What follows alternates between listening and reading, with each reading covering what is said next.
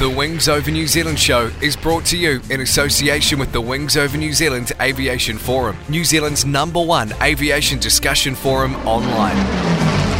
There you'll find discussion on all aspects of New Zealand aviation, from history to current affairs, and thousands of photos covering the Royal New Zealand Air Force, airlines, general aviation, warbird restorations, airshow news, sport aviation, home building, gliding, aviation media, and much, much more.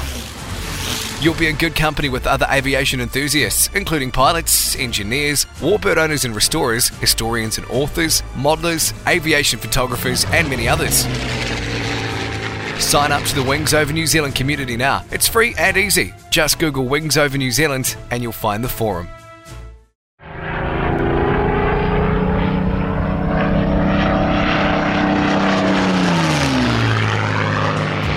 Warbirds over Wanaka International Air Show this Easter celebrates 30 years since the very first event organised by the legendary Sir Tim Wallace. Sir Tim will be on hand once again to salute the amazing range of historic and modern warbirds lining up in Wanaka this Easter. The US Air Force is bringing the fast and noisy F-16 Fighting Falcon jets all the way from Japan, plus the C-17 Globemaster. The RNZAF is also planning a big lineup for Wanaka, including the Boeing 757 displaying for the first time in 12 years. There'll be a mass formation display of 13 Harvards, plus all your crowd favourites like the Spitfire, Mustang, P40, Yak 3, the Catalina, Avro Anson, Grumman Avenger, and all the way from the UK and fresh from starring in the recent movie Dunkirk, the Bouchon ME-109. This promises to be the one Warbirds over Wanaka air show you will not want to miss. Tickets from Ticket Direct. Welcome to the Wings Over New Zealand show with Dave Homewood. Welcome to the Wings Over New Zealand show. I'm your host, Dave Homewood. On Sunday, 4th of March 2018, we had a Wings Over New Zealand forum meet at the Classic Flyers Museum at Tauranga. This is the first episode covering recordings of the guest speakers at that event. The episode was recorded in front of a live audience, and some of the speakers used visual aids, which of course in a podcast we can't show you, so you have to use your imagination a little bit. But for those who couldn't make it to the event, hopefully these recordings will be a good alternative.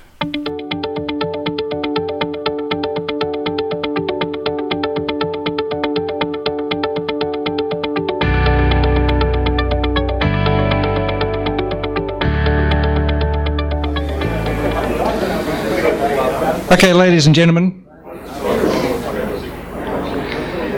welcome to Classic Flyers Museum here in Tauranga. I'm Dave Homewood. Welcome to the Wings Over New Zealand forum meet. It's really good to see you all here, and I think we're going to have a pretty terrific day. Today there's some really great speakers, and I think it's going to be really good. And I just want to thank a few people in my introduction here. One of them is Andrew Gormlie here, who is the CEO of the museum. He's been really, really great with helping me set this up and making this happen. And also Des Underwood here from the Royal Aeronautical Society branch here in Bay of Plenty, who's also been very helpful.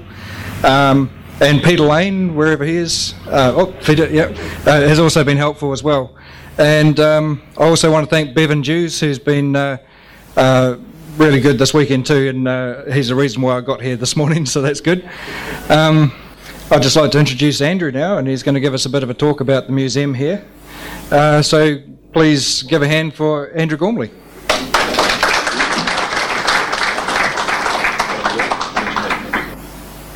Morning everybody, and thanks for coming. Welcome to Classic Flyers. If you haven't been here before, have a look around a bit later on. No doubt you'll get a tour of some sort. And as Dave was saying, I'm the CEO here and have been since we opened it. And I like to describe myself more as the ringmaster. I think it's probably closer to the real term of this circus. We've got a small announcement. We just did a draw a minute ago, and the Stearman Ride is going to the guest of Arthur Gatland. So, is that person here? There you go. All right. Nice day for a Stearman Ride. Congratulations, well done. Okay, what have we been up to? Actually, you're welcome to ask questions too throughout any of this if you want to. Don't, this is sort of semi-formal. It's not like I'm going to blather a whole lot of stuff at you, though I might anyway. Okay, what have we been up to? Well, we just ran a reasonably successful air show, I think. One of our smaller ones. Anybody come to it? Some of you guys were press-ganged into it, I know that much. And as usual, we saw about 8,000 people here, and the day went really well because we lucked in with the weather, and we were very worried about it, as we always do every year. Air shows are terrible things to run in New Zealand because the reliability factor is a bit sort of light, But it went off extremely well. We've got a few different things we're going to do next year, and we'll talk about that some other time. Back to what have we been up to? Well, the boys went and seized the bloomin' R2600 in the Gisborne Aviation Preservation Society's Avenger. Bunch of bloomin' rough guys. Anyway, so some people would have heard about that. We were very proud of that restoration. The guys did an amazing job over it, and while running it one day, it quietly went slower and slower until it stopped. We didn't tell the crowd, though the learned people amongst the crowd looked and said, "Now that didn't look very good, did it?" And so after that, we went and had a pull on the propeller and went, "It doesn't feel very good either." So the guys have got it in bits on the floor down there, and I'm hoping you'll all go and have a look. Well, we put it together from the main sort of power end area upwards a few years ago now, and made a lovely job. But we discovered in the midst of it the number 8 and number 12, is that right, Bruce? Rods were transposed, and if you know a little bit about those things, you'll probably realise also there's a bit of a balancing issue with that and a pressure level issue with that, and I don't think that helped our cause. She was a bit light on oil pressure as well, so it's done one of the big end bearings bushes, and we're fixing that shortly. So it's all grist for the mill, things to do. So have a wee look inside that one and have a look at a few of the other engines we've got sort of lying around there as part of the whole deal. So the number 2 Avenger also is going amazingly well, and we were very pleased to be able to acquire that not so long ago, as you've probably seen and read and looked through forums and things over, and our job is to sort of bring that back through to the same sort of status, taxiable runner, if we can, as the GAPS one, so that we've basically got 2 taxiable runners sitting in the Bay of Plenty, or thereabouts, Poverty Bay as well. Right. The place is going great guns. It's because of guys like yourselves helping us out. The guys and girls, I should say, excuse me. Bit of a sexist one, that one, wasn't it? But we're just about to attempt, there's a lot of things we do here, and they spread wide, and the reason the formula works is because we've got the hospitality component connected to it. It's vitally important to it. It's the thing that brings a couple of $1 million worth of turnover a year into the place.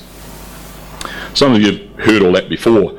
Well, shortly we're about to embark on building another couple of meeting rooms just like this one. All right, because we just need the capacity. We're at the stops all the time. So the aim is to increase our turnover, and I suppose that lovely old buzzword sustainability comes into it. We're now then able to carry on into the future without guys like me running around so much doing what I do, and just improving the whole picture for it. With a bit of luck, that'll all come together this year, and we'll have 6 or 7 meeting rooms in the place, which is marvellous. But later on, you go for a tour. Lovely people bring in and drop all sorts of things here, and a lot of you would have heard or seen Bill Jane's collection of scale engines next door in that room over there. Have a look at it when you get a chance. Some of you might not ever have seen them. They're works of art. It's amazing stuff. But no doubt you get towed through there a bit later on, I suspect. And so have a look at those. They're certainly worth a look around the place. All right? Interesting things coming up. Next week, a lot of you would be aware of, or I had the pleasure the other day of meeting a man by the name of David Ashworth. Anybody know David Ashworth? Yes, he's from the UK, and of course he is one of the fellows that organised the shipping of the Bristol freighter through to the UK, to the Bristol Freighter Aerospace Museum, I think, back to where it was built, actually. So we were having a good old chat, and he's currently in the locale for a little while. But it coincided with the fact that next week, this week, we are up there on Thursday at Ardmore giving the Dwen Airmotive guys a hand to shift that stuff, because it's got no major home at the moment, and some of it's sort of going to head somewhere, and some of it's going to end up here in storage, and some of it we will be working on, like several of the Hercules engines and that sort of stuff will turn into projects on the Dwen guys' behalf. So we were asking our own crew, some of you might see our APBs come out, looking for assistance on Thursday, because we've got to take a crew up there and basically shift a whole load of parts. So anybody that's able-bodied and wants to come for an assistance level, give us a yell, give me a call, email me if you like. It's one of those things that under a little bit of pressure, but there's an amazing wealth of interesting gear there, and we don't want to see any of it end up in the tip. That's the purpose. A week later, we're off to Blenheim to pick up a single-seat Vampire in bits, shed find, basically 40 years sitting in a shed, and we've got a team going down there. We're just trying to work out, we're having a hell of a struggle with high top containers at the moment, open top, high top containers in the South Island. They're like chicken's teeth. So, and everybody wants them, they're going to cost $1 million. But that's if you can get one. So I'm struggling with that right this minute, but we're working out how to do it. We've got a team of about 12 of us heading down there on the 14th to box this aeroplane up. It's all in bits, and all the other bits and pieces that are with it, and bring it home. So that'll be an interesting project, and we'll need a hand with that too. So anybody that wants to come and give us a hand with some of this engineering stuff, come and stick your hand up some other time. We're looking for more and more people that want to get involved all the time in any manner. Any questions? What's the outcome of the Vampire? What's your aim for that? A static example, or? Well, our aim with all of them, at the very least, depending on their current condition, is to, at the very least, make them taxi and run. Okay? This particular item's got about 9 Goblin engines with it. All right? I've got a really good one downstairs already, serviceable one. So the end result, you can see we're thinking, oh, this will be nice. But it's an ambitious sounding, and I see some of the things that I'm quoted as saying all around the place, and I go, guys, the aim always is to take them as far forward as we possibly can. And whether we do that, that's another story. But what we do is just keep pushing all the way. And we don't let a lot of things stop us. Some of the things people would think were insurmountable, actually we carry on with, because we don't listen. And sometimes we actually scrape our knuckles on the way. But the Vampire looks to me like it's potentially a flyer. All right, and that's how we'll sort of treat it until we know otherwise. Sir? Oh, somebody tell me, I've forgotten. 5-1? No, 5-7. 5-7, I think she is. Oh, 5751, of course, 57 squadron number here. Oh no, previous known one, RNZAF Vampire, but captured and put away in a shed long ago and left there. And in good order, complete. Yeah, amazing, eh? No, it's in bits all around the floor. It's got all sorts of things with it. Horse tack, other engines, ailerons off other things. Yeah, it's amazing. It's lovely. It's those things you read about and dream about. All right. So when you're in this game, anyway. So we're very lucky to be able to sort of form that deal and get on with it. What else we got? That's I think it's enough almost for a minute. But we've also got most people would know about a meteor that lives in North Auckland. We've got a deal forming with that for it to show up here and go under a reconstruction sort of arrangement. And that's just pending at the moment. It's still happening, but it's looking like it's going to. So has anybody... Well, yeah, funnily enough, it's got apparently one good doant and one that needs a rebuild. They both need rebuilding, but one apparently was a good one, very good one. So, because people have looked for that on and off. So that's a keen man having a go at something, and we're going to give him a hand to do that and see how it works. Yeah, be nice to see one of those start up and run. Not so sure I'd get in it, actually. Yeah, I don't know. I'd want the engineering guys with me. Sir. Whereabouts did the meteor end up? I remember it as a kid at Hobby and the... Yeah, that's been out at Sabritsky's. Yeah, that's been out at... Yeah. Oh, it will, won't it? Oh, is it not? Oh, sorry, I thought it was. No, it's out at... it was out at Sabritsky's. What's its lineage, Peter? Do you remember? Yeah, it did originally, but I thought that... Yeah, okay. Did he bring it directly? Gotcha. Ah, is that your photograph that I've looked at then? That's that pup. I've seen a photograph. Yep. Okay. Yep. There's several there on various threads. Yeah. Peter's found them, and we've all looked at them and gone, oh look, that one. You know, of that aircraft. So sounds correct. Yeah, sounds right, doesn't it? Is that right, Pete? Possibly. What's wrong with your memory, man? I'm the same. They're everywhere, but not meteors. So we're really pleased about what's happening this year. This year's full of interesting stuff, and if it continues the way it's been going so far, it's going to be a great year. And we're all going to be a wee bit tired, but on the end of those days, the beer tastes good, doesn't it, guys?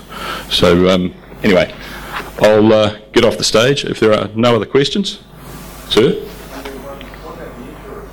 The air tours, they're quietly going together down there in Hangar 5, just taking it a slow burn process. They're going to fly, and strangely enough, it's like anything when you start something.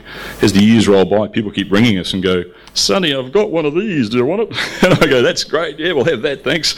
And so we're just sort of quietly amassing odds and sods for air tours, as well as those good airframes down there. But eventually we'll just have a fleet building of those things, because they're sort of semi-classic anyway, but still in that area of able to be used currently. So they fit a nice little niche there for us. And our little 130 horsepower aeroplane, while it provides us with lots of things to think about all the time, it's a damn good little aeroplane, that. So quite pleasing. Why do you ask? What do you got? Have I got the deal for you? Yeah, actually, strange enough, Steve, one of our illustrious aerobatic guys, he's a madman from hell. He texted me the other day and said, "Oh, somebody put Charlie Whiskey Alpha through the fence at Timaru the other day at the Nationals, just a few days ago." And I went, oh God, because I used to actually own that aeroplane. And but John down in Napier's owned that for quite some time, and he was doing a how much shall we offer him for it type of question. I said, oh, leave it alone. All right. Anyway, nothing else, guys? I'll get out of your face. Thanks very much for coming. I hope you enjoy your day. Cheers.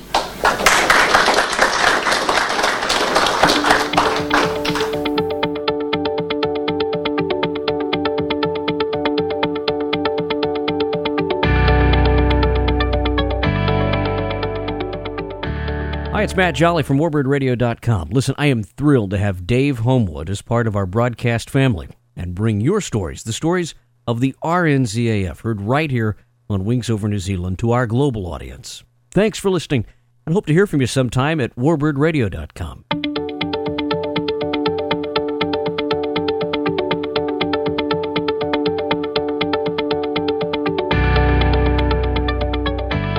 Thank you very much, Andrew. That was really good. I had a few surprises there. Those jets sound really excellent, so good luck with everything. I'd like to now introduce our second speaker, who is Des Underwood. Des was an engineering officer in the RNZAF and worked on all sorts of interesting projects, and he's going to tell us about a few of them. Here's Des. Thanks, Dave. We'll just get set up. Who is it? You can find it. It's on YouTube, and there's a video with me on it to really confirm that's me. All right.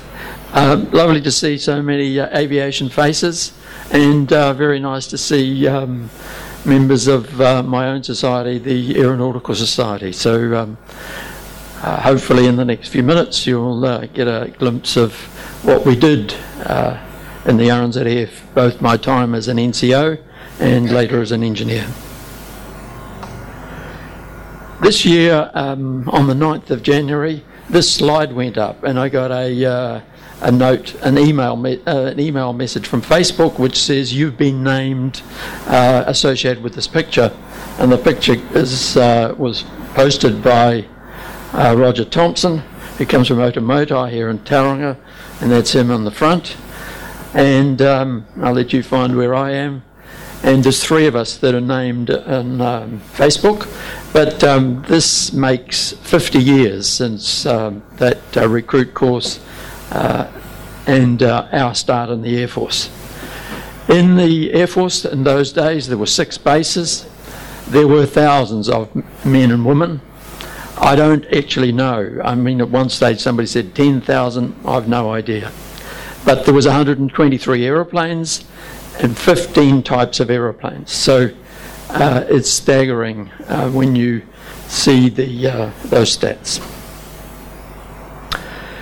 I'm going to go back one. However, I go back one, because there's a story. And the story is this. Associated with this recruit course, we had a course instructor. His name was Bill Buckle. We were at West Melton, which is the rifle range out from Christchurch, and they had a 1,000-metre rifle range, and we were shooting 1,000 metres. Believe me, it's this big. And it was quite good fun. It was a hot day. We were having a cup of tea, and Bill Buckle decided we'd synchronise watches. So imagine this GSI with the ubiquitous clipboard on one hand, with a cup of coffee in the other, and then deciding that in the middle of that we need to synchronise his watches. So he decided that he'd look at his own watch, which, as you've already worked out, the cup of tea went right down his front. So the disgraced GSI went on to something else, I think. Anyway, something light-hearted. For me, not going through all this, but blow by blow, but a lot of Air Force bases. I started as an Air Force electrical mechanic, went up through the ranks, had a few involved with vampires, saw the first Skyhawk arrive at Ohaki in 1970, saw the Canberras go, and in around that same time decided that my boss, who was the maintenance flight commander at 14 Squadron, his name was Gary Cameron, I want to do your job. So the answer was, well, that's fine, but you've got to do some tertiary study. So off I went and did that, and it wasn't until 1977 that I was commissioned. But along the way, a lot of interesting things. P3 and C-130 post-servicing test flights, aircraft synchrophasers. There was a box on the, I think it was on the right-hand side of the flight station, and I was the guy with the screwdriver who was making the adjustments. The system worked well, so old tech, no digital, and it was fine. The other highlight was, and we get to handovers in a minute, was the avionic trade syllabus preparation. We had 6 avionic trades. This is electrical, air radio, ground radio, and instruments, and it went on. And one of my colleagues from handovers, which we'll come to, Les Bilcliffe's here today, so nice to see you, Les. And as a result of the trade syllabus, my star started rising, and I was awarded a CAS commendation. That's a Chief of Air Force commendation. But at the top of the page you'll see career #1. I ended up doing 2, and I had to go back for the second time to get this little badge, which went with the parchment that I'd got awarded in 1976, and I got the badge in 1998. So it was worth hanging in there. And then it was posted to Auckland to 1 Squadron and on to Project Takahi. So this was the acquisition of handovers for the RNZAF and their delivery to New Zealand. There were 31 handovers made in a couple of different models, and about 25 in the handover configuration, the C Mark 1 that we are used to. The aeroplanes were 10 years old off the production line, and most had done 9 or 10 years service and had been out of service for a year or so. So it had been in this at RAF Campbell in Wiltshire.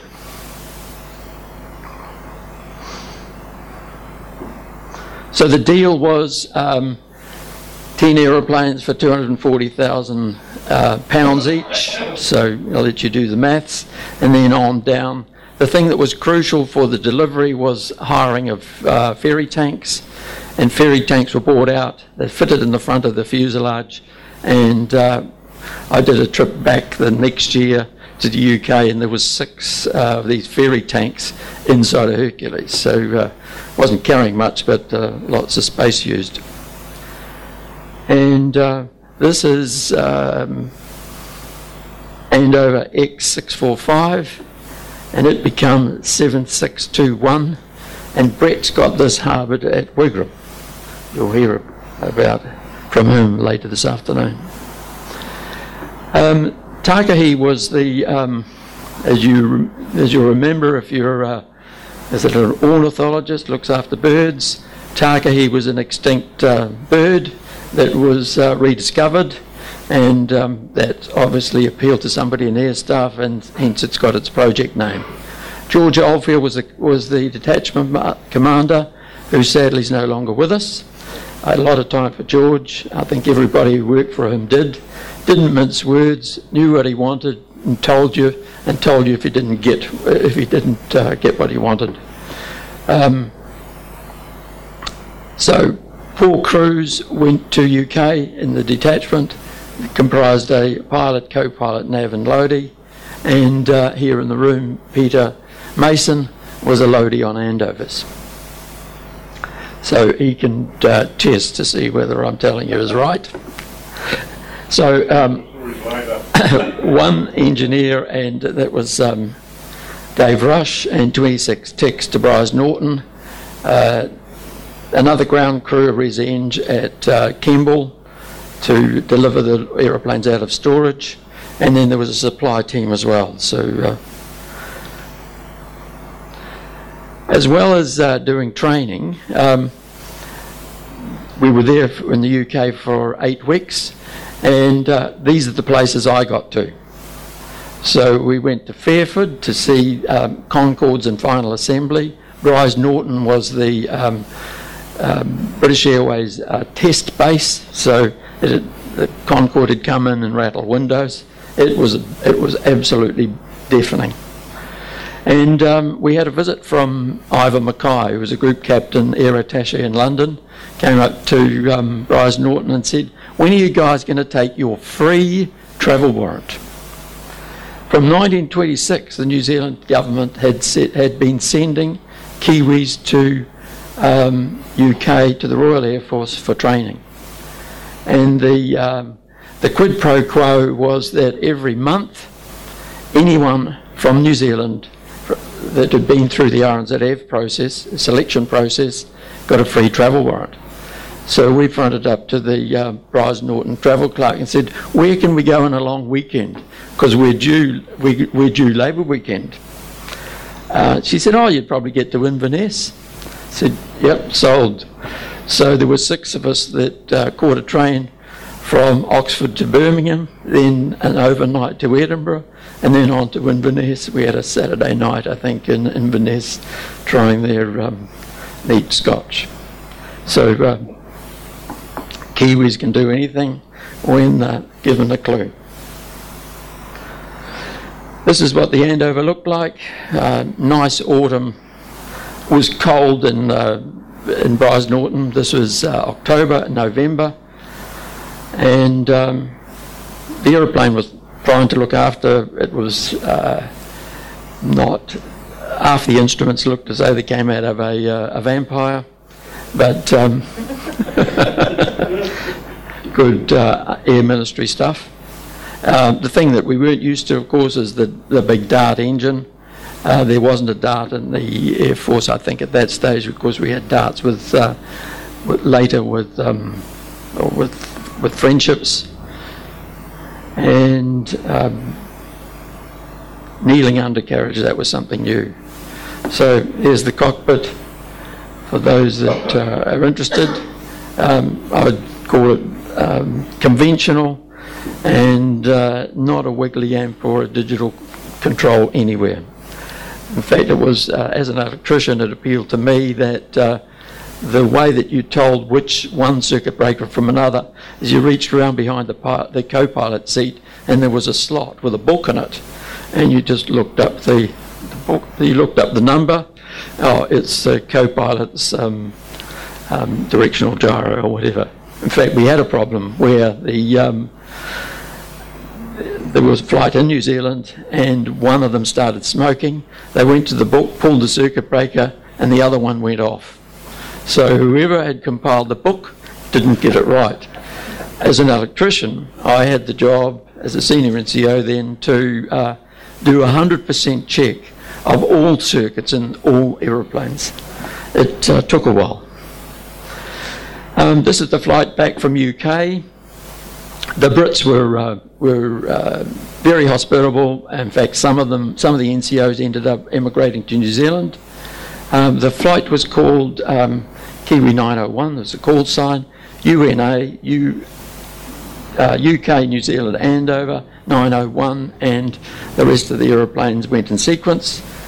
Those are the stops on the way. There was George was the captain. Dick Newlands was the co, and the imprestee. Squadron Leader Chubb Roberts was the nav, and Boots Hayward was the loadmaster. So, and there was 8 techs on the aeroplanes. That was a way of getting us all home early, so they didn't have to pay allowances for us.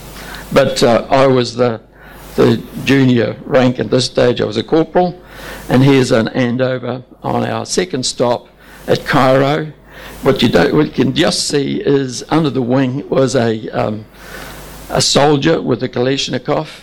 He had to be paid in bottles of Coke, and the aeroplane was still there in one piece when we came to pick it up the next day.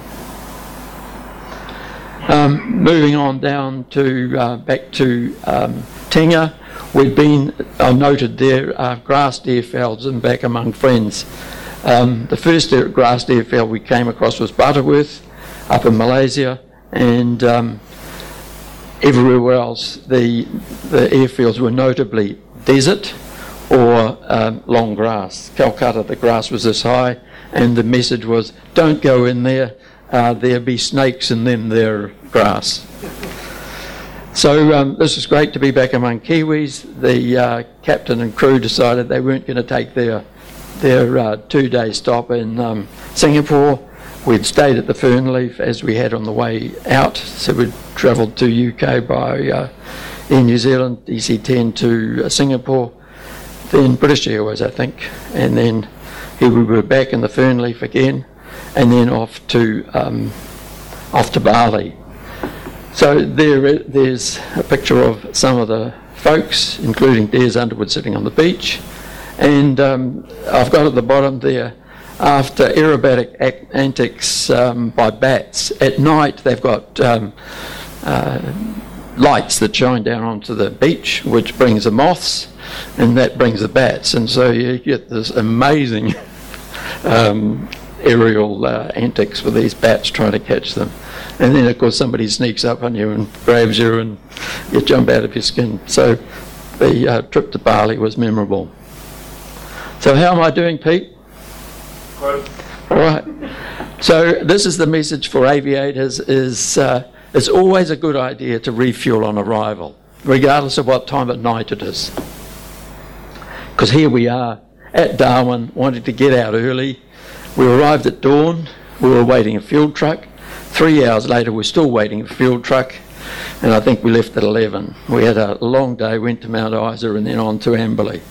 So messages, fuel on the day of arrival, regardless of what's happening.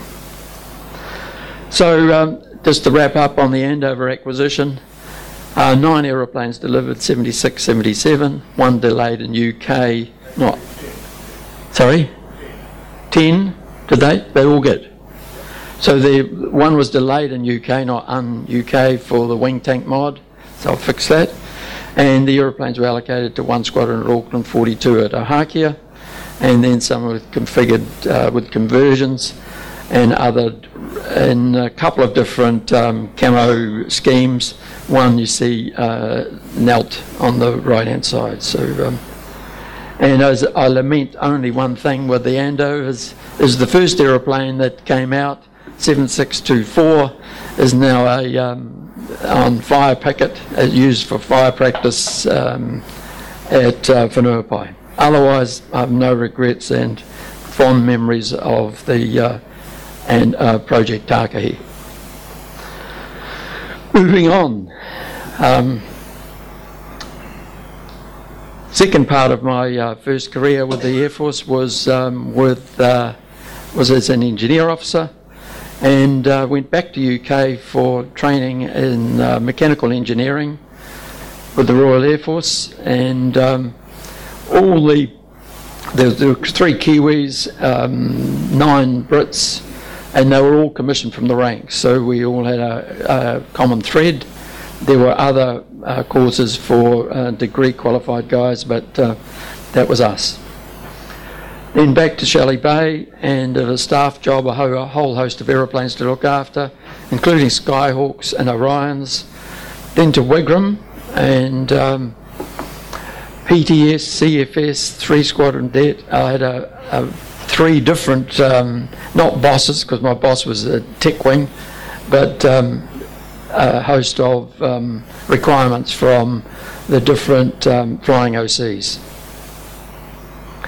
But proud to say we had more air trainers when I was at Wigram than there'd ever been before, and there was a trick to it.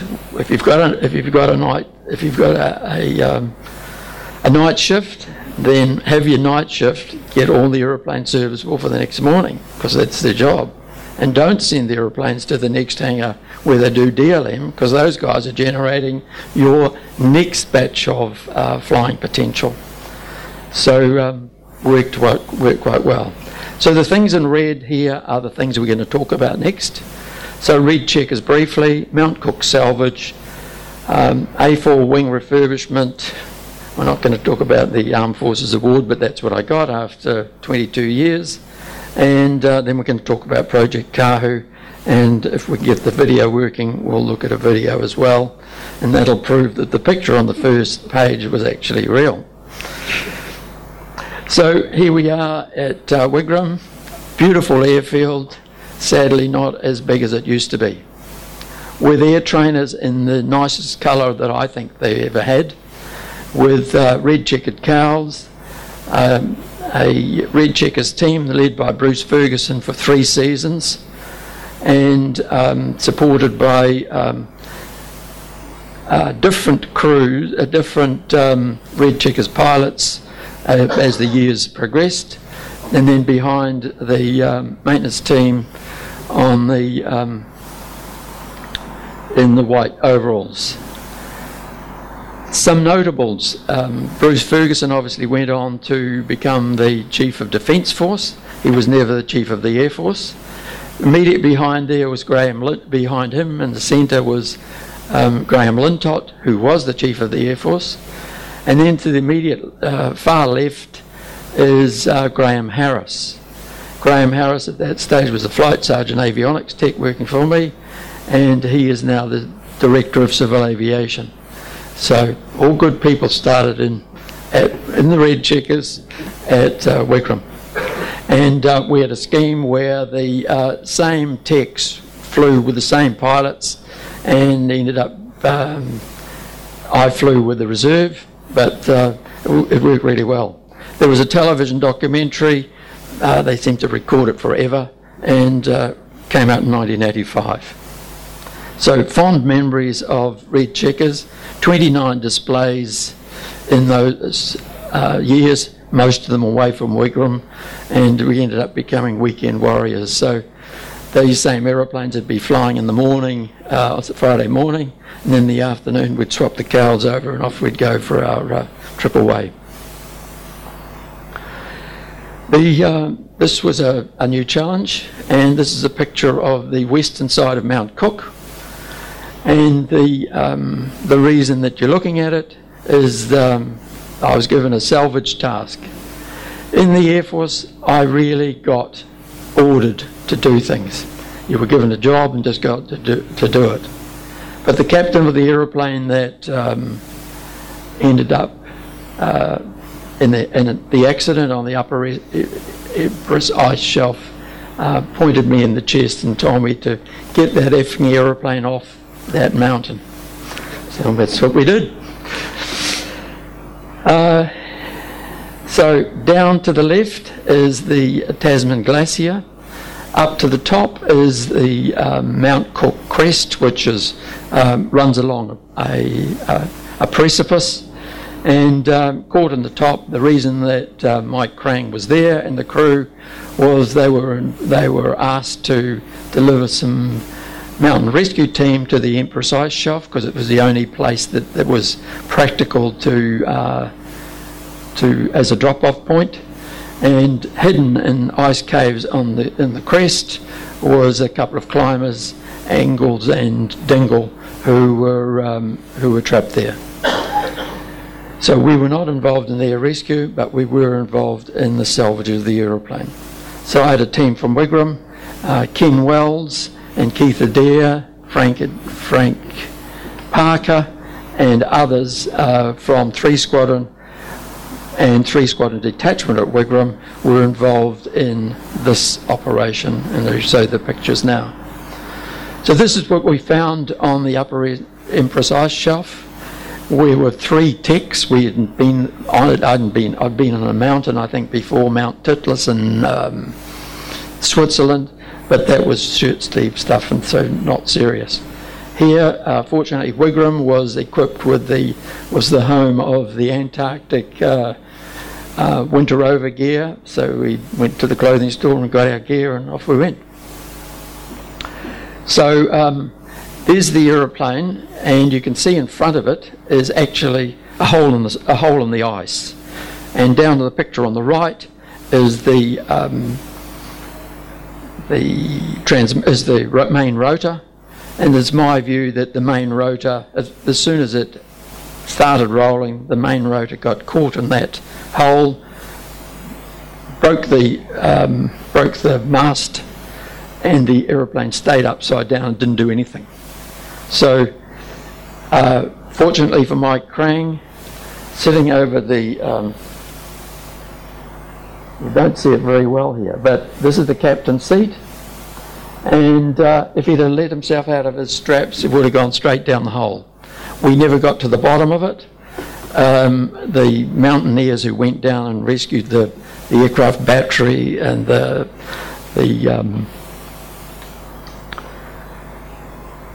main rotor said it just had spirals everywhere.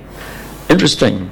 These flags, the mountain guides who were assigned to us to make sure that we didn't go anywhere that we shouldn't have. I made the mistake of lifting one out of the snow, because this ice shelf is an ice shelf, but it was covered in snow. And the story went that when they went to drop that team off, we got into the normal swirl of the downwash from the rotors, and snow went everywhere. So the ice shelf was covered in ice. Back to pulling the flag out. What came up was light, and so I put the flag back in. Right. So did you say they never come to a result of that accident? Well, I didn't see the report. Yeah. Possibly been operated on. I think they probably went out of grunt that high. Well, they were already difficult. 10,000 feet anyway. Yes. Yeah. True. So moving right along. So that's the picture of the team, and we just dropped the main the tail boom off. So I was the smallest there, so I got to be back inside the rear fuselage to take the bolts out, to drop the tail boom, let it drop on the snow. Right behind the snowbank was, I never measured how many thousands of feet, but it's a bloody long way. And so, I got a badge called the Southern Rescue Service for that. an unofficial badge. The snow was actually quite good to deal with. We just dropped the engine, which is the thing on the left, out onto the snow and pulled it away. This guy was one of the reasons that they had a problem. This is Bert Youngman, who was the National Park Ranger from Mount Cook. He wouldn't allow Ken Wells and his team to practice in the National Park. So he was very generous in providing us with mountain guides for the rescue, and came up one day and gave us a hand. So that's Ken Wells in the right-hand seat. It was, we had some days we couldn't get there, but the exercise was basically pulling the aeroplane down to its smallest parts that could be practically lifted out, leaving the main fuselage to be lifted out at the final step. There it is at Mount Cook. Main fuse upside down still. It just seemed easier because that's where we could grab it, and main rotor in pieces. The aeroplane got put down. The C-130 was diverted from a air show at Wigram, and it was the wreckage was in the wrong place. So the answer was simple: use your aerial crane, which is a Huey, of course, and move it to a place that was easier to get it in the C-130. So virtually overnight, everything was back at Wigram, and that's what it looked like. So we put the skids back on, and the aeroplane ended up back at Wigram. In fact, it went to Woodburn, where I was destined to go next. 3 years later, it was rebuilt, and so 03 is one of the aeroplanes that I actually don't know where it is, but it went on to do Sterling service. So for me, the next bit was the most challenging technically of the career that I had with the RNZAF. I was involved with the Airframe Reconditioning Squadron, first as a flight commander, then as the OC, and at that stage for the Air Force people, I had 164 CPAs to do every year. CPAs is a confidential personal assessment, and every man and woman on the unit had to have one. Fortunately, for each rank, they had a different time to deliver them, so we got through them eventually. The message with this is one repair depot was a major capability. It was like the Mangere or the Christchurch overhaul centre for Air New Zealand, and virtually nothing went off the base. This is from heat treatment, engine overhaul and testing, and the overhaul of aeroplane P3 and A4. I think the only thing that went off the base was P3 landing gear, but I might be wrong. So we're into Project Kahu now, and it sort of appeared on the horizon for the New Zealand public in 83, and 85 we started the wing refurbishment program, which I'll talk about shortly.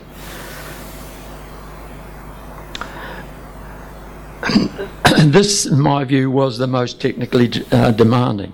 There's 3 spars on the Skyhawk, same as the one down here, and that's got Kahu on it. We took them off and took the spars off and the lower skin off.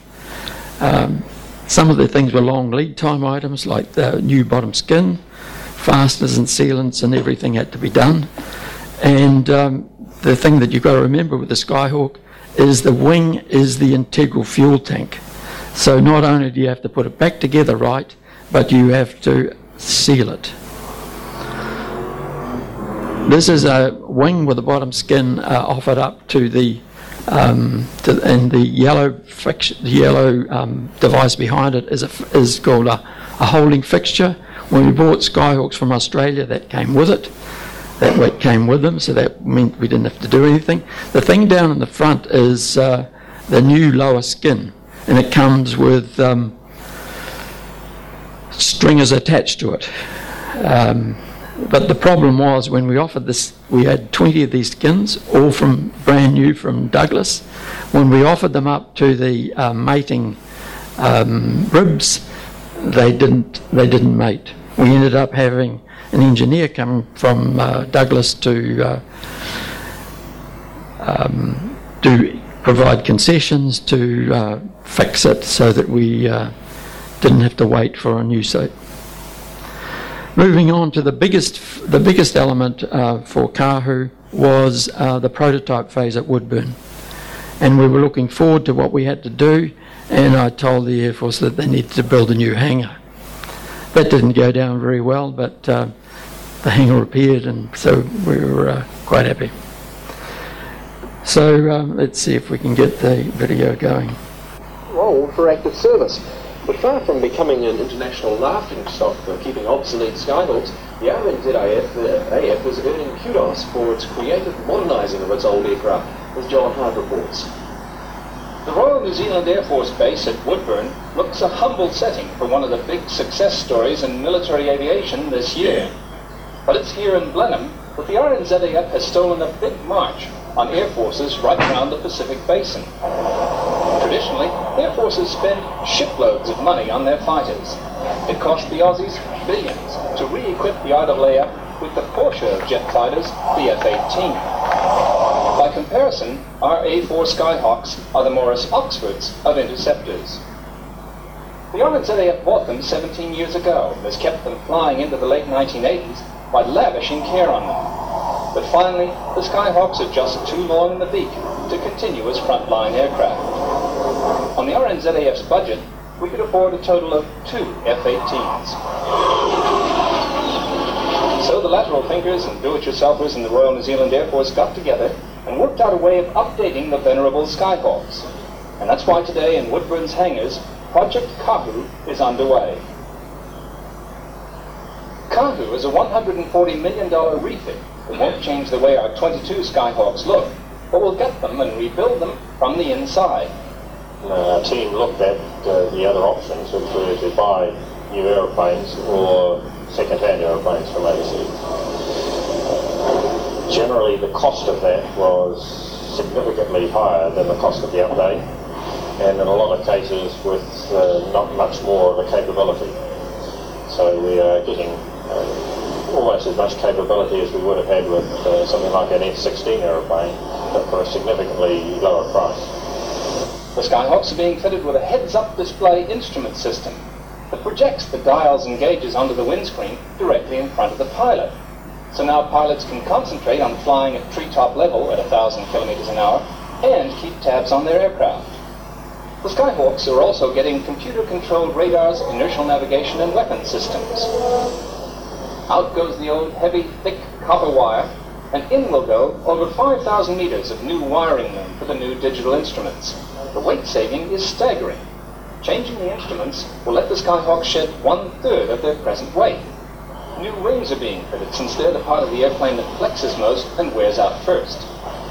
The Royal New Zealand Air Force came up with the ingenious redesign of the interior of the Skyhawk. They're using an American firm to draw it up and buy the black boxes that form the heart of the electronics package. And now at Woodburn, the Air Force-based technicians are prototyping the design using 3 Skyhawks.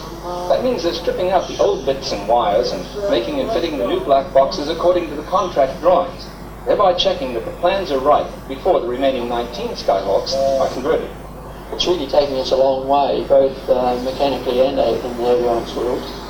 Mechanically, we've been asked to press and form and create componentry that's above and beyond what we're used to, so that's extending us. In the avionics field, it gets us into digital communications, and while that's been a feature of the Orion updates, it's new for us to be doing it in association with a contractor directly, and especially on the prototype. And the RNZAF is resorting to some ingenious cost-cutting, do-it-yourself practices. This small aluminium connector box costs $5,000 American to buy from the original maker. By making this connector box themselves, the RNZAF saves almost $4,500 per box. Project Kahu will be good for Blenheim and Hamilton. Pacific Aerospace in Hamilton will use the RNZAF-approved drawings to make the refit hardware and wiring. The Civilian Aircraft Maintenance Base for Safe Air has the contract for production line refitting of the Skyhawks. For them, it's Christmas on a stick. Oh, we're delighted.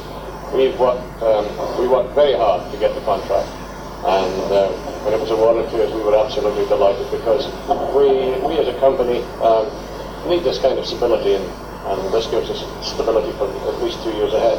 The Royal New Zealand Air Force rejuvenation of its Skyhawks is already attracting attention from those air forces with other old Skyhawks. Many of them recognize that the New Zealand Skyhawks will be serving us well into the 1990s for a fraction of the cost of buying a replacement fighter, new or used. So there's a strong possibility that those other air forces might bring heaps of export dollars in their old Skyhawks here for refitting. Already, Singapore has sent observers to Burnie to see the RNZAF's Project Kahu, which is turning battered old Skyhawks into high-bargain, high-tech ground attack fighters for the next decade. Moving on to complete, we actually ended up using machined parts a lot. The Air Force had bought a copy mill, but this is the working end of the instrument panel. It ended up with vertical webs with lightning holes in them, but this is 3/4 of an inch aluminium plate, and on the right hand side you will find where the instruments, the ground instruments are installed. But this is a heavy piece of gear that you're holding up, the head-up display, and that fits in the centre, which is shown in the next slide. Now, if I get to the next slide.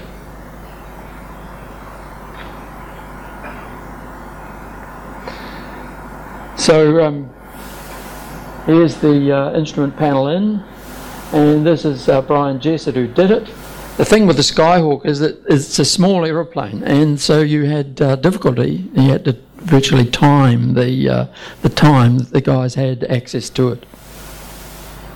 So this is the fit.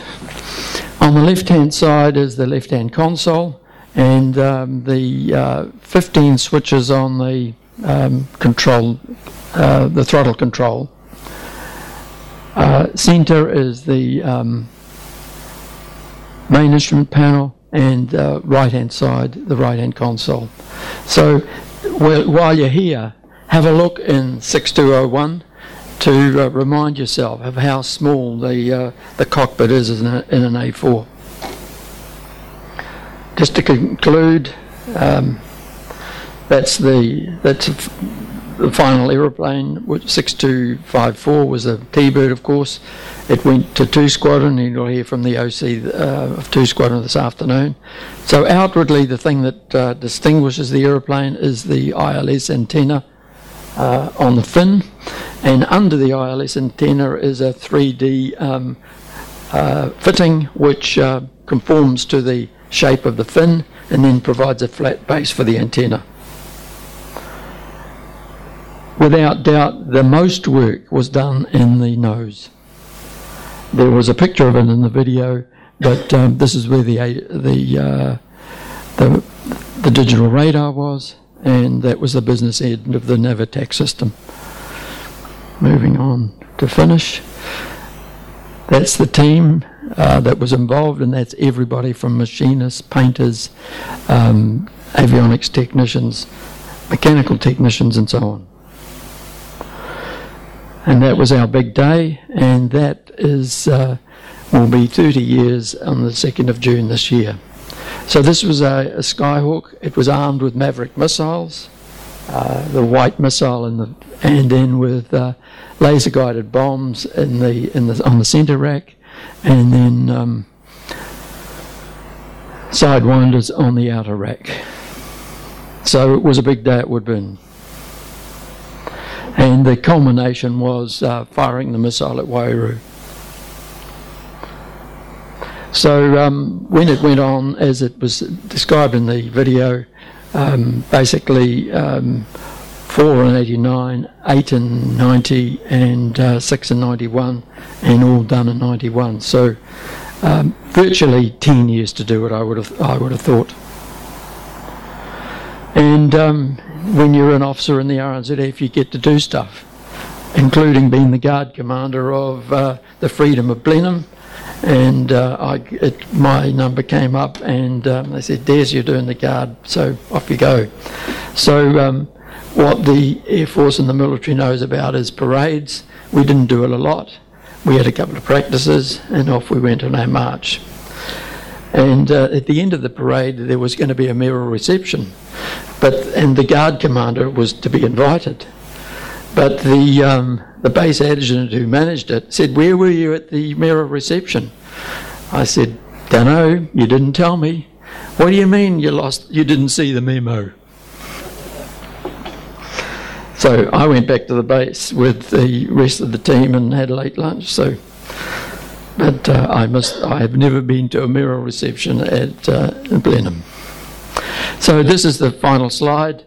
After my first career with the Air Force, I retired, bought a little farm in Blenheim, started as an engineering consultant, moved to Hamilton, to Pacific Aerospace, and the rest of it is another story for another day.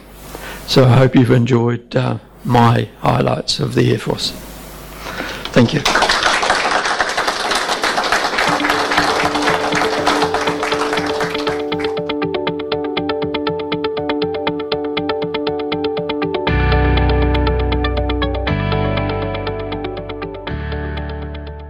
Extended. Hi, this is Peter Johnson from aerospace radio station Extended, and we bring you some of Europe's best guests. He's been something of an unsung hero of the American space program, outside those who have made it their business to become aficionados of it. News. Some people will call you mad, some people will call you heroes, and everyone else is probably somewhere in that spectrum. It's an amazing project to pull together literally from scratch. And views. You've got to pick yourself up, dust yourself off, and learn from that experience. And that's not an easy thing to do, Peter, learning from your own failure. So why not give us a listen if you want to hear about warbirds, aviation, and the aerospace industry? Come over and give us a visit. Aviation-extended.co.uk.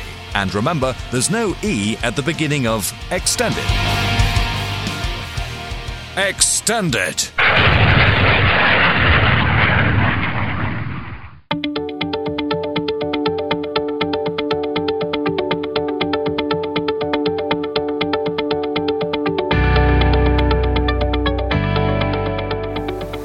Thank you very much, Des. That was really fascinating, and it's great to see the behind the scenes, not only of the Kahu upgrade, which most of us probably knew about, but really didn't know about the guys who actually did it. And also that helicopter recovery, those photos were fascinating, and the story behind it too, so thanks. We've got our third speaker next. And it sort of ties in nicely with what's happening in the museum here at the moment with the Avenger restorations. And that's Roger Dalziel, who was in the Air Force as a pilot and flew Grumman Avengers post-war, which is a little-known story. So I'm really looking forward to this one. Ladies and gentlemen, Roger Dalziel.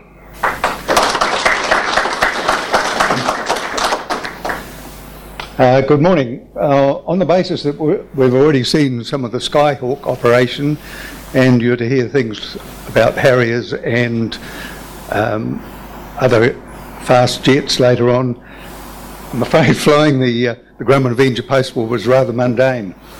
There was a certain track to becoming an Avenger pilot post-war, and mine started off at RNZAF Tyree.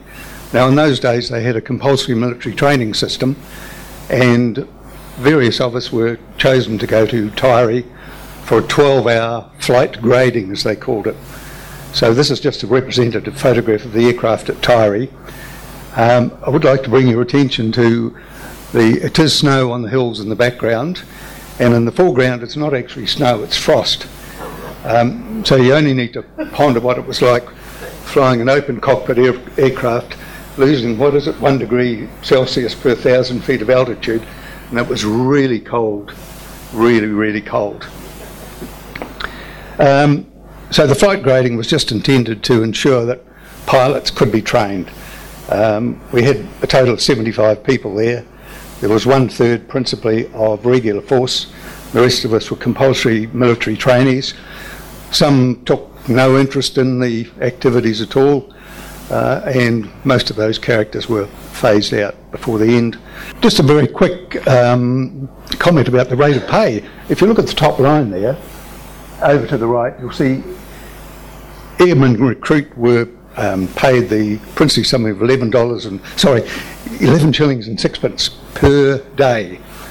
Now, for those of us with long memories, that's about $1.15 per day. In today's money, it's about $75, $80. Just a quick view. After leaving the Air Force, I decided there was no future in doing this.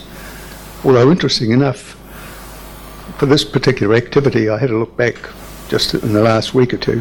I was paid $1,000 a week.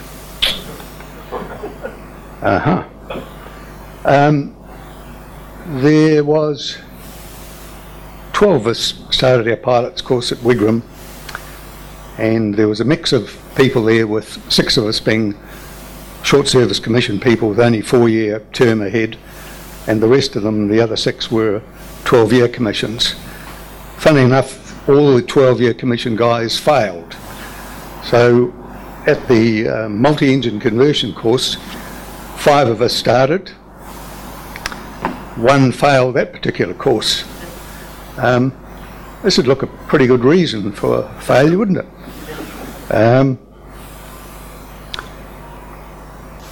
You notice the 2 photographs. One of the props are quite different. In other words, the aircraft was under power and 1 engine only, and the other engine was feathered. This is a feathered engine, of course. It remained reasonably intact. Just another view of the Devon.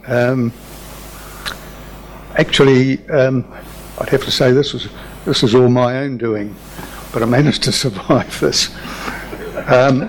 The flight instructor, a flight lieutenant who'd flown Corsairs towards the end of the war, he was the aircraft commander, so he was the one deemed responsible.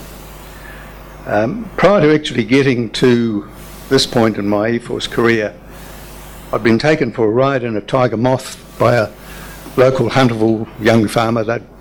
As a family, they'd produced a Tiger Moth, one of the ex-RNZAF Tyree ones, and it wasn't a terribly successful flight for me because I was airsick. And this character I can remember well, he stood beside the aircraft and he said to me, "With you joining the Air Force next week, perhaps we better keep quiet about this." Well, this character had 3 brothers. I saw them over the years many, many times, and it was never mentioned. It wasn't actually the end of my air sickness, though, remarkably enough. When I was on my wings course flying the Harvard, I would again be, I'll call it air sick, but in point of fact that I would actually throw up, if you like, and then I would actually be capable of continuing the flying. So that, coupled with the fact that I had some fairly indulgent instructors, got me through wings course all right. From multi-engine conversion to Hakia on the Devon, we did about 20 hours there, and I was posted to 42 Squadron. And we mentioned earlier on about the cross-section of aircraft the Air Force had. At this stage, 42 Squadron at Hakia had the 2 Avengers. The next aircraft looks like a Devon, doesn't it? But on 42 Squadron, we always referred to it as Doves. They had 2 Doves.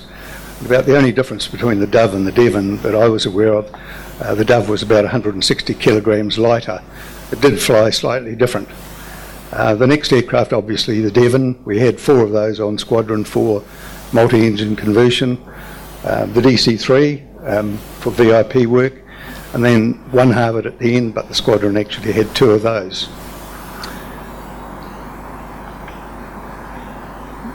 This will look familiar to some of you, particularly locally here. This is one of the Avenger's cockpits. That's an Avenger photograph. Actually not taken at Hakia, but taken at Wigram. Just an air-to-air photograph of the Avenger. During my period there on the Avenger, obviously it wasn't a dual control, so I was taken for a ride in the Avenger, by Flight Lieutenant Duncan Cumming. We did about 20 minutes, and then I hopped in the machine and had my turn.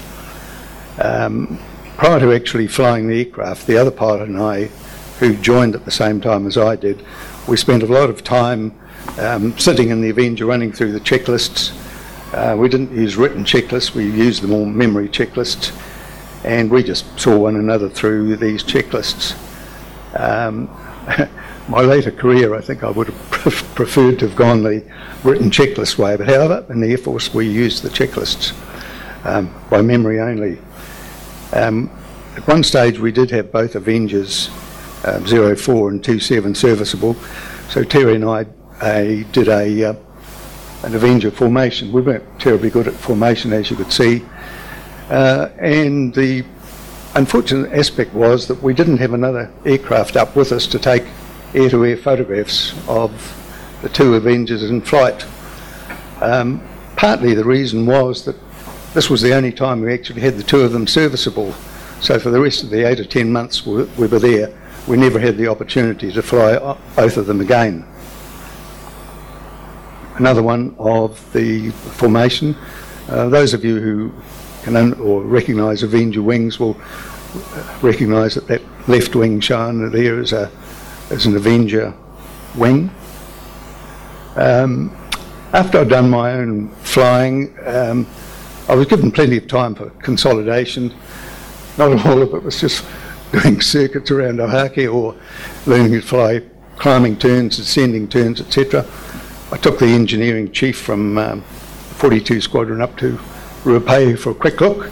We just went round the mountain a few times, and that was that. I did probably 3 practice drogue tows over Ohake. I always thought that really I had very little input as far as a drogue tow was concerned. I just sat up there in the nice comfortable seat, flew the aircraft, whereas down the back there was a team of people, usually armourers, that laid out the winch cable and deployed the drogue. Later on I'll mention about a number of shells expended by some of these activities to hit the drogue, and the point being made is that we used to tow the drogue at something like 16 to 1800 metres behind the aircraft. We did hear very early on that if we were flying for the Army always would have an extra crew member on each gun, just monitoring that the gun wasn't in fact trained on or they weren't being trained on the aircraft, which was reassuring. But then I did several tows also for the Navy, and we never heard what measures they took just to prevent the weapons from training on the aircraft. This is actually a photograph taken at Whangaparoa Peninsula. The guns themselves were all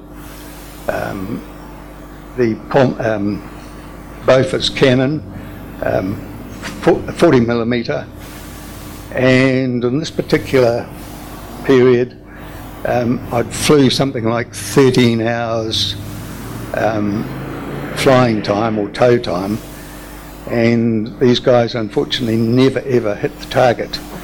But then bear in mind that the target itself was just like a windsock, I describe it as. At the forward end it was about 400 mils high, at the rear end 600, so it's pretty small, and the length probably 6 metres. So these guys firing these cannon had a pretty small target to fly at. The first tow I did actually was for the RNZAF cruiser, the Royalist. Now the Royalist was known as a then high sophisticated anti-aircraft ship. So I can remember arriving overhead the ship, seeing it there at the northern reaches of the Hauraki Gulf, and I was immediately struck with the problem as to how I was actually going to tow this target over and above this ship. The two characters that had been on the squadron before us, they haven't left us with any information as to how to do a circuit above a ship, and so I actually sort of some experimentation, I'd have to say. One or two of the first runs I did and tried a dumbbell turn at either end, and that didn't seem to work very well. I used up a lot of spare space. So I finally found the idea was just to do a racetrack over the ship with using the ship as the central point. And insofar as the firing outside the range was concerned, well, I came to the conclusion that the ship probably had better navigation than I did. So the responsibility for where the shells lay and fell was completely with the Navy.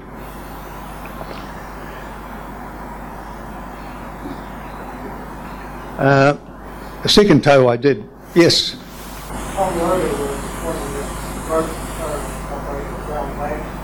He was down at the time that the 20 shells hit the broke wide halfway between the aircraft and the boat. As it's difficult to hear the question in this recording, I'll repeat it. A gentleman in the crowd asked about a story of an anti-aircraft shell actually hitting the wire between the aircraft and the drogue. I think I'm going to mention that right now, actually.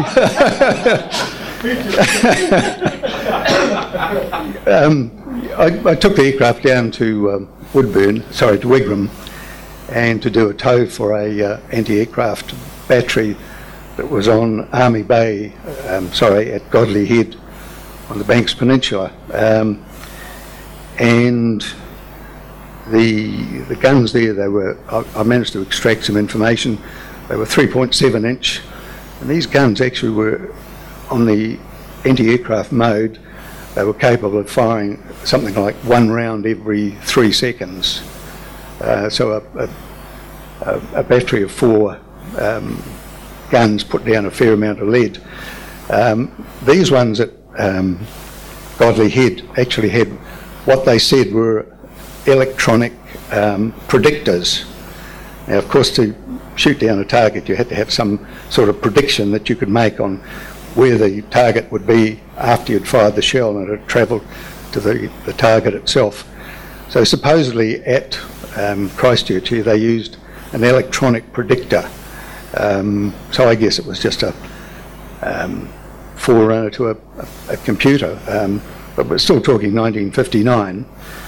And yes, indeed, we'd actually just started our drogue tow, and the target disappeared completely out the back end.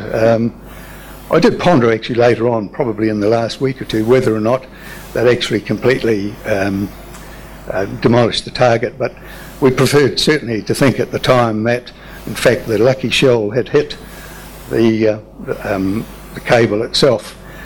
I did manage to extract some figures from the Army. The first hit actually took 59 rounds to achieve that one hit. At the end of our tow time, which was about 1 hour 30 minutes, I dropped the drogue over the top of the gun position, and they found there were numerous other hits, obviously, on the target itself. And during the day, again, according to some figures I extracted, they'd fired something like 300 rounds at us. So it goes to show the difficulty, I think, of actually hitting a small target like that. Perhaps I could have mentioned the tow for the Royalist. I did once or twice during the day. I actually unfastened my shoulder harness and I could look around. I was capable of looking around in those days. I managed to look around, and you could see the puffs of the shell explosion behind the aircraft. Obviously from the cockpit you couldn't actually see the drogue itself, although the operator down below the aircraft could actually look out at the drogue.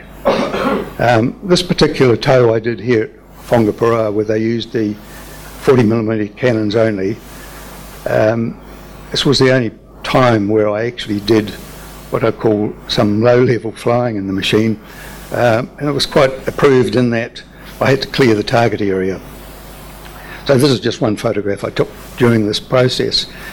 I did actually meet one trawler in the area, and so how do you tell a trawler in the aeroplane when you're in an aeroplane to exit the area?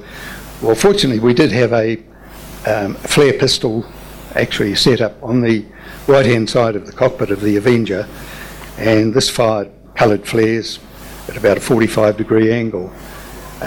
So I flew beside this trawler at one stage and fired at this red flare out the front of him, and he took no notice of it at all. So I thought, well, perhaps one can do something better than this. So the next time I fired up prepared the flare pistol and did a fairly close-by circuit of this character, and I'd have to say I endeavoured to actually land the flare on his deck.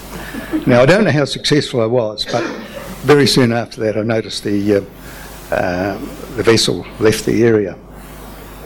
So perhaps it was moderately successful.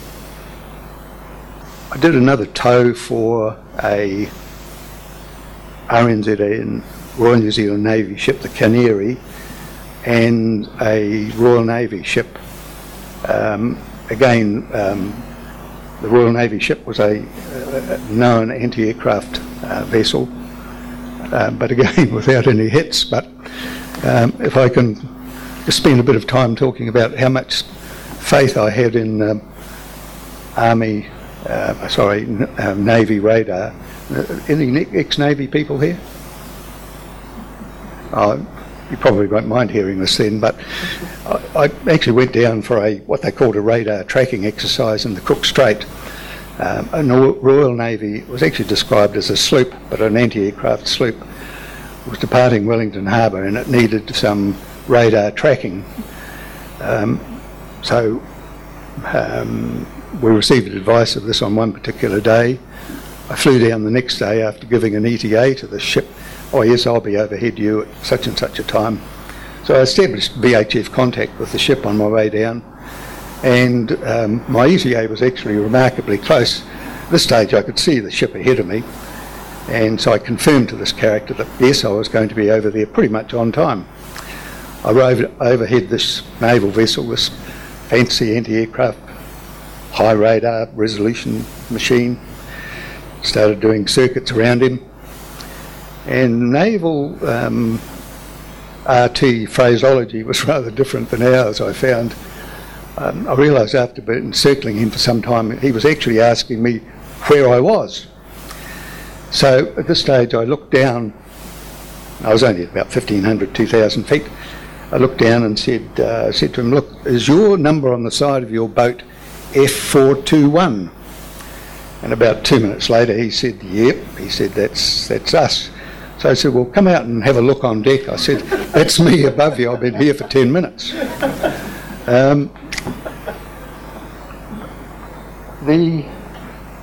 Probably the last air-to-air, or the last tow I did of any interest was actually an air-to-air with one of our own Sunderlands. And there was a fairly good case for having what I'd call a mutual briefing where we both attended the same briefing, but no, we didn't. We thought we'd brief in flight, so we both found one another out to the coastline to the west of Muriwai, and then it was a matter of saying, well, how are we going to do this? So I said, you just patrol up and down and I'll position the Avenger. In this stage they were using the beam gun, which fired from a point just behind the wing, so effectively I had to formate on this Sunderland but rather ahead so that the target tow, and we weren't towing with anywhere near the length of cable, we'd only tow to about 400 metres. So then we then considered, now how are we going to do the turns at the end of each run? Because I had to stay to seaward of him because the requirement was for the guns to be fired obviously to seaward. So I had to stay to seaward of this machine all the time. However, we made it with some difficulty. Again, even though I flew right beside this .5 machine gun on either side of the Sunderland, never did they get a hit. I did have one interesting period coming back from one of my Whangaparoa trips where to release the drogue, effectively we just put what we call a drogue release on the cable, and if you like, this release just stayed in the one point. We just pulled the cable through it. So it wasn't very difficult to drop a cable over a known position. You'd just fly over, hit the position and say to the guy in the back, "I'll drop the release now." But coming back this one particular day, the quick release didn't work, so there we were with 1,800 metres of cable out. But we did have one other means of actually cutting the cable, and that was what a cable cutter. This machine, this little device did the same thing, travelled to the end of the drogue, or the end of the cable, and then cut the cable line. Unfortunately, in this question, on this particular day, that didn't work either. So there we were towing about 1,800 metres of cable. So I thought, well, the obvious thing is to land the aircraft at Whenuapai. Well, there was a couple of problems here with a short landing would be required at the far end of the runway. Cable was 1,800 metres. I think Whenuapai was then about 2,100 metres. Might have been an interesting flight, and of course I had no idea at that stage with a short landing in process, with probably approaching at about 75 or 80 knots, what the cable droop or what the drogue droop would be behind the aircraft. So I was just lining up for this endeavour and hoping I wouldn't drag the cable through the approach lights. And fortunately the release mechanism worked as it should have done, and the drogue was left way out in the countryside, which I had to go and retrieve. Photograph here. This is my last photograph taken on the Avenger. I just gave the camera to a navigator who was flying as crew member on a Devon between Ohaka and Whanganui, and he just took this photograph. At this stage, again, I didn't know. I was within 3 days of the aircraft being retired, and to me it was just a normal flight. There was nothing special about it. So I took another pilot for a ride, and we left here. We went down to the low-flying area, and it was quite interesting, the low-flying area. I flew along the beach, not doing anything too startling. I didn't quite achieve 200 knots, but I achieved about 196 indicated. But I'll swear to you, I could see the fuel gauge diminishing. I did have another interesting period where I had diverted to Woodburn at one stage and flew direct Woodburn to Ohaka the next day. I flew the flight at about 1,000 feet, thinking, well, these Avengers had flown all across the Pacific on the single engine, so 1,000 feet didn't seem too bad to me. Until a couple of weeks later, I was actually doing a flight back from Whenuapai, and we're flying along quite happily. And I can remember at the time, actually still to this day, thinking I was going to beat my best time from Whenuapai to Ohaka, which was about 1 hour.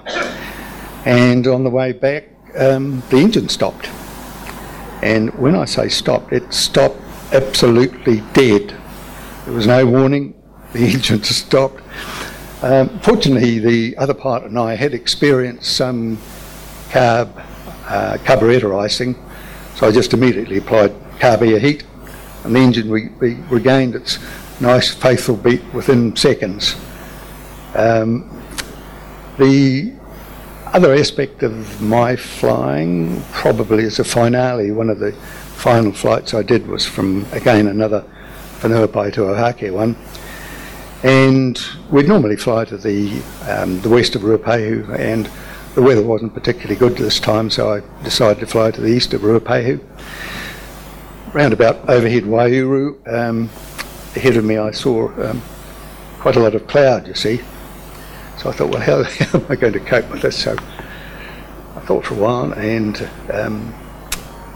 it's one of the things you're not supposed to do when you're flying a VFR aircraft, is to go IFR. But however, I do say I did. So I put on climb power, pointed the aircraft to the south, and started to climb. Now, I'd passed Ruapehu over to my right.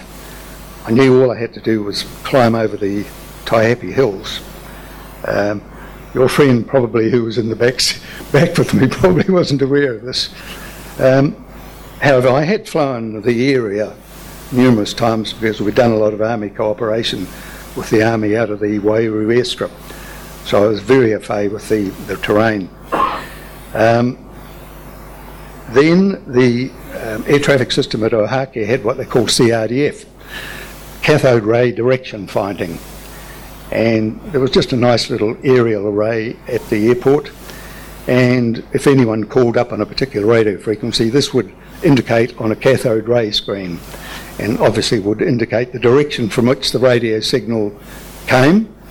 So apply a reciprocal to that, and of course that was the heading, if you like, for the aircraft back to airport. Now, fortunately, one of my predecessors who flew the Avenger did mention to me once, and I managed to retain this. He said, look, when you're coming back to Ohakea, just from a VFR flight, he said, just casually call them up now and then. He said, just ask them for a homing signal to go get back to Ohakea. So I thought, well, now this is the real time to use this, because it wouldn't introduce any interest from the controllers. So as I was doing my climb out of Waihuru, called Ohakea and said, request a homing signal. They just confirmed my heading, so I just continued my climb, watching obviously for carburetor icing, but also watching for airframe icing. I did attain a reasonable altitude, probably higher than I needed to go, but I could have turned and still gone over the top of Ruapehu, and that's about approaching 10,000 feet. So that's an indication of how high I went. As I penetrated further into this cloud, got another couple of homing signals. Broke cloud. I knew Ohakea was clear, so I broke cloud, heading towards over Hunterville, which again was my home territory. And here I am today.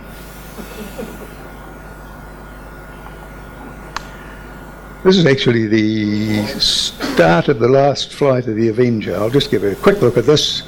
Here it is on start. Here it is taxiing to Hamilton to its last resting place.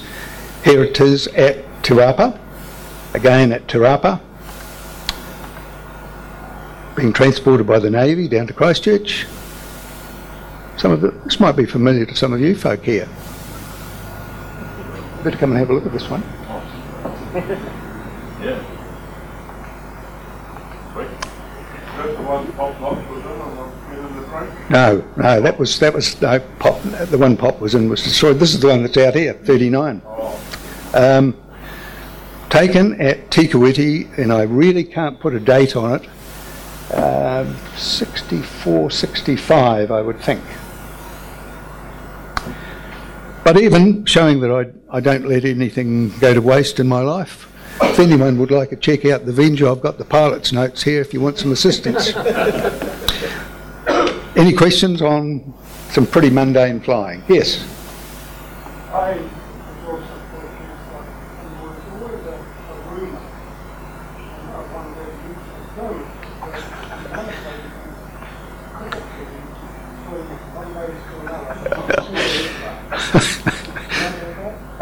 A gentleman in the audience who actually had worked on 42 Squadron asks about the rumour he'd always heard that a cricket team was transported in one of the Avengers during the 1950s. The rumour I heard was that it was actually a rugby team. Look, I've thought about that. Look, the reality is at the back end of the Avenger there was a tremendous amount of space. But I always came to the conclusion that, it's probably one of those urban myths that had you put that number of people at the back, the aircraft would have been out of balance. That was always my contention. Unless it was a 7-a-side, and then perhaps it would have worked. Yes?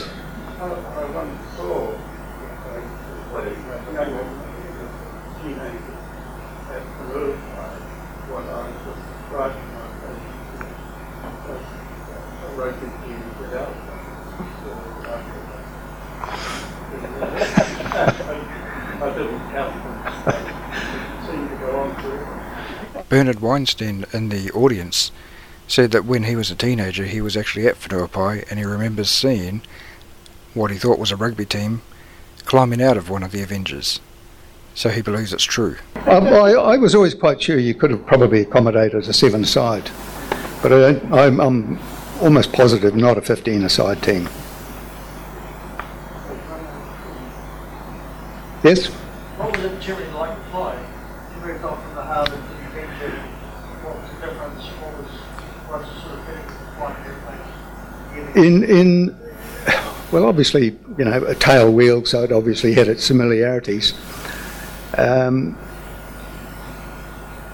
some ways, it was easier to taxi than the Harvard, in that the forward cowling was actually sloped away from you, and you actually got a better view ahead of taxiing, so you didn't have to weave the aircraft quite as much. But it had one interesting aspect to it, and I only again read about this in the last 2 days. It had a habit of what they call walking. Now, I'd never found this comment before about this, the Avenger walking. But what would happen as you taxied and did your weave to clear the nose space, one undercarriage leg would tuck up underneath the aircraft, so you'd be taxiing along on a bit of an angle. So, but just with brake application you could stop that. But in terms of flying, look, it was really remarkably the same. Obviously there was a lot more mass involved, about 3 times the weight, about 3 times the horsepower. A lot heavier aircraft to fly as soon as you took it out of straight and level or stable flight, and you actually had to do quite a lot of trimming all the time. So if you did steep turns, as an example, you couldn't just, as you could in the Harvard, or as I did in the Harvard, you could just go into a steep turn without re-trimming, but you couldn't do that in the Avenger. You had to re-trim because there was just too much stick force. Yes? Could be another urban myth. That you can shoot your own target. Quick 180 degrees. Jonathan Pote suggests it could be another urban myth, but he'd heard that it was possible to shoot your own target from a target towing Avenger. Well, actually, yes, I haven't wondered about that. I did see my target go past once, but the aim was never to see your own target. Hence, I found, as I said, for naval gunfire, I just did like a racetrack pattern, and for the army, I do an elongated figure of 8, and but sort of tow at about from 140 to 180 knots, and then with slight altitude variations up and down. But just one thing I could mention, which really only came to my attention the other day, the 3.7-inch guns that fired on us at Christchurch, during World War II, there were actually 11 4-gun positions of those around Auckland. And to, I'll use the word man, if I may, man those each 4-gun positions. The establishment was for 120 people.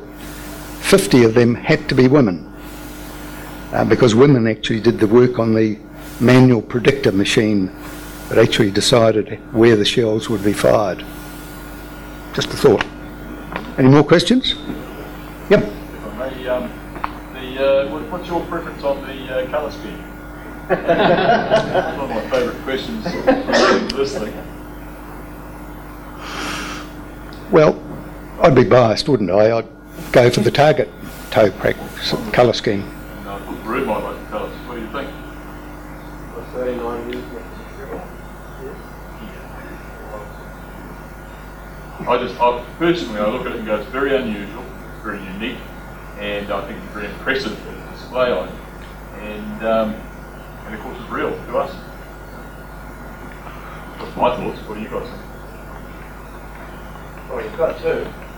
Well, that's right. That's the other thing. See, it's unique. Every other event we've painted every other, sort of colours always. The other option is silver, which they go hand come and sleep on a large flight. I'd appreciate any replies by email if we've got the thoughts, like seriously. It's one of those dilemma. It's not our call 100%, but the reality is I look at that and I go, I'd be ashamed to waste it. Well, there's a photograph of it on its last flight. Yeah.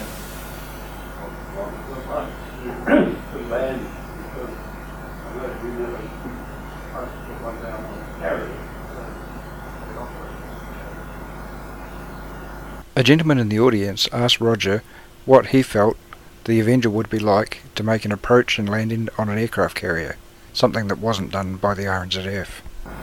Well, I think it'd be comparatively easy in that I mentioned earlier on about the approach. I thought I was going to do a short landing onto the Whenuapai runway. At the time I was flying here, the other pilot, Terry Mills, who actually flew the last flight, he actually did visit an aircraft carrier out to the west of the North Island, and he did an approach onto it. Never, shall we say, never officially recognised at all, but I think I can probably say. But he actually said to me later, look, he said, I think I could have landed on that without any trouble. I suppose they would know exactly like how much weight they shed in between the standard Pacific service and the version. Like how gutted were they feeling? Hamish Affleck asked what was the difference in weight between the World War II Pacific Avenger setup with the turret and everything else on board compared with the post-war version. Oh, they were impressively gutted, yep. Virtually at the back end there was nothing. But then, having said that, we did have the installation of the winch as well, plus, yep.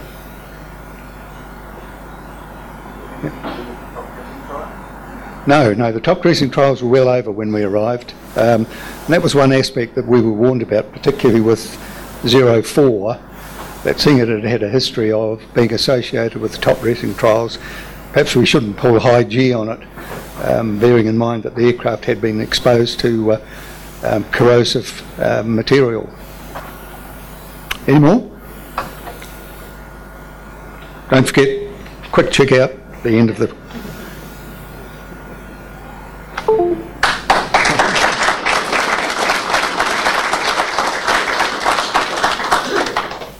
That was the Wings Over New Zealand show with Dave Homewood.